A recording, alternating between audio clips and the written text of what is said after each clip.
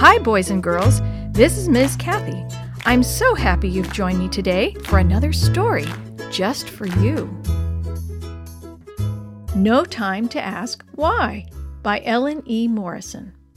Jack Lawrence was forever asking why when his parents told him to do something.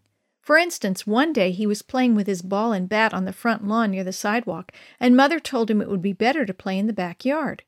Why? Asked Jack immediately.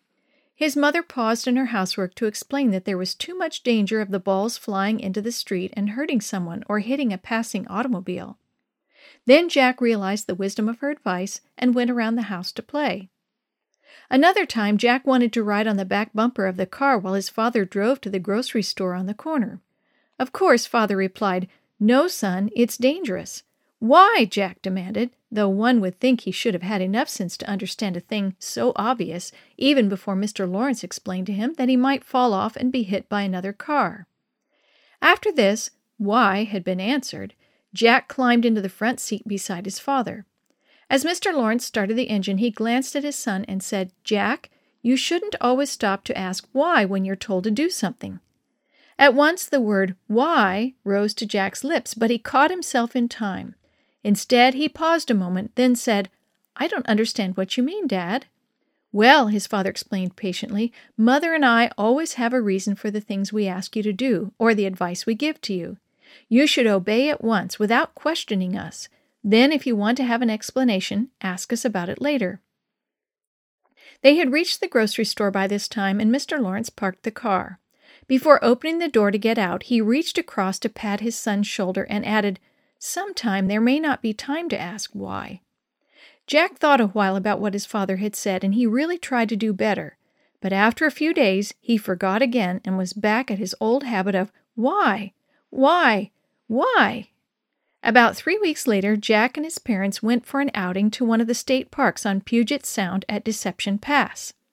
Picnic grounds perched near the beach, and interesting trails wound through the trees to a bluff that overlooked the turbulent waters of the pass. Before eating, Jack wanted to explore one of the trails to the top of the bluff. Father decided to go with him, while Mother chose to stay behind and get lunch ready. Jack ran ahead of his father most of the time and was quite a few yards in front of him when he noticed that the trail curved at one spot to within a foot of the edge of the bluff. Jack stepped off the trail for a better look. "Watch out, Jack!" his father warned. "Don't step too close to the edge." "Why?" Jack asked in the same old way. When Father didn't answer as quickly as he thought he should, Jack leaned over a little farther to get a better look at the water. Right then he lost his balance. Screaming with fear, he hurtled over the edge. The raging waters of the pass boiled angrily below. One terrifying thought pierced his brain. "I'll never get out of there alive." He was turning now, rolling over in a half-somersault, when with a sudden jerk his fall got stopped. He was suspended in midair only a short distance from the top of the bluff. Something was holding him by the back of his jacket, but he was dangling, helplessly, both hands and feet useless. He was afraid to struggle for fear of breaking loose and falling the rest of the way to the water. Turning his head carefully, he saw that a jagged root, jutting out from the steep side of the bluff, had caught his clothing. The root was bending dangerously, and Jack realized that it might give way at any moment. Then he heard his father's voice above him. "Just a moment, son! I'll have you up from there. Stay still!" He didn't need to call this last bit of warning, for Jack was too scared to move. The surging water below drowned out other sounds, and Jack couldn't guess what his father was doing. He hoped he was hurrying, for he was growing more and more uncomfortable. Then he heard his father's voice again, close above him. "Listen carefully, Jack," Father was saying. "I'm lying down on the bluff directly above you. I'm going to hold tightly to one end of my belt and lower the other end to where you can reach it. Do you think you can hold on to it long enough for me to pull you up?" "I can try," Jack answered, trying to sound brave. "Fine," Mr. Lawrence exclaimed. "Here's the belt." Jack saw the buckle end of the belt dangling in the air beside him. He reached around slowly with both hands, grasped it tightly, and took a quick breath as he called, "All right, I have it!" Then he felt himself being pulled up as the root tore loose from his jacket. Other people had gathered on the trail at the top of the bluff to witness the rescue, or help if they could.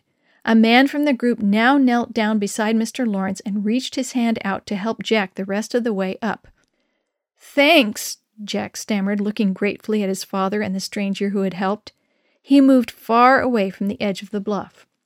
By now, Father had stood up and brushed off his clothes. He came to his son's side and smoothed down a torn place on the back of his jacket where the root had caught. Putting his arm around Jack's shoulder, he exclaimed, "Let's go and see what Mother has for lunch." The two of them started down the trail together. His hands buried deep in his pockets, Jack trudged along in silence until they neared the picnic grounds. Then he suddenly looked up into his father's eyes and said, "I see what you mean now.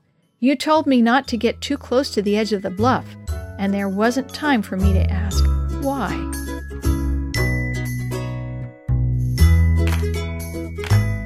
The story you have heard today is from Guide's Greatest Stories, written by various authors and compiled by Randy Fischel, and used with permission from the Pacific Press Publishing Association. If you're interested in any other books published by the Seventh-day Adventist Church, please visit AdventistBookCenter.com or call 1-800-765-6955.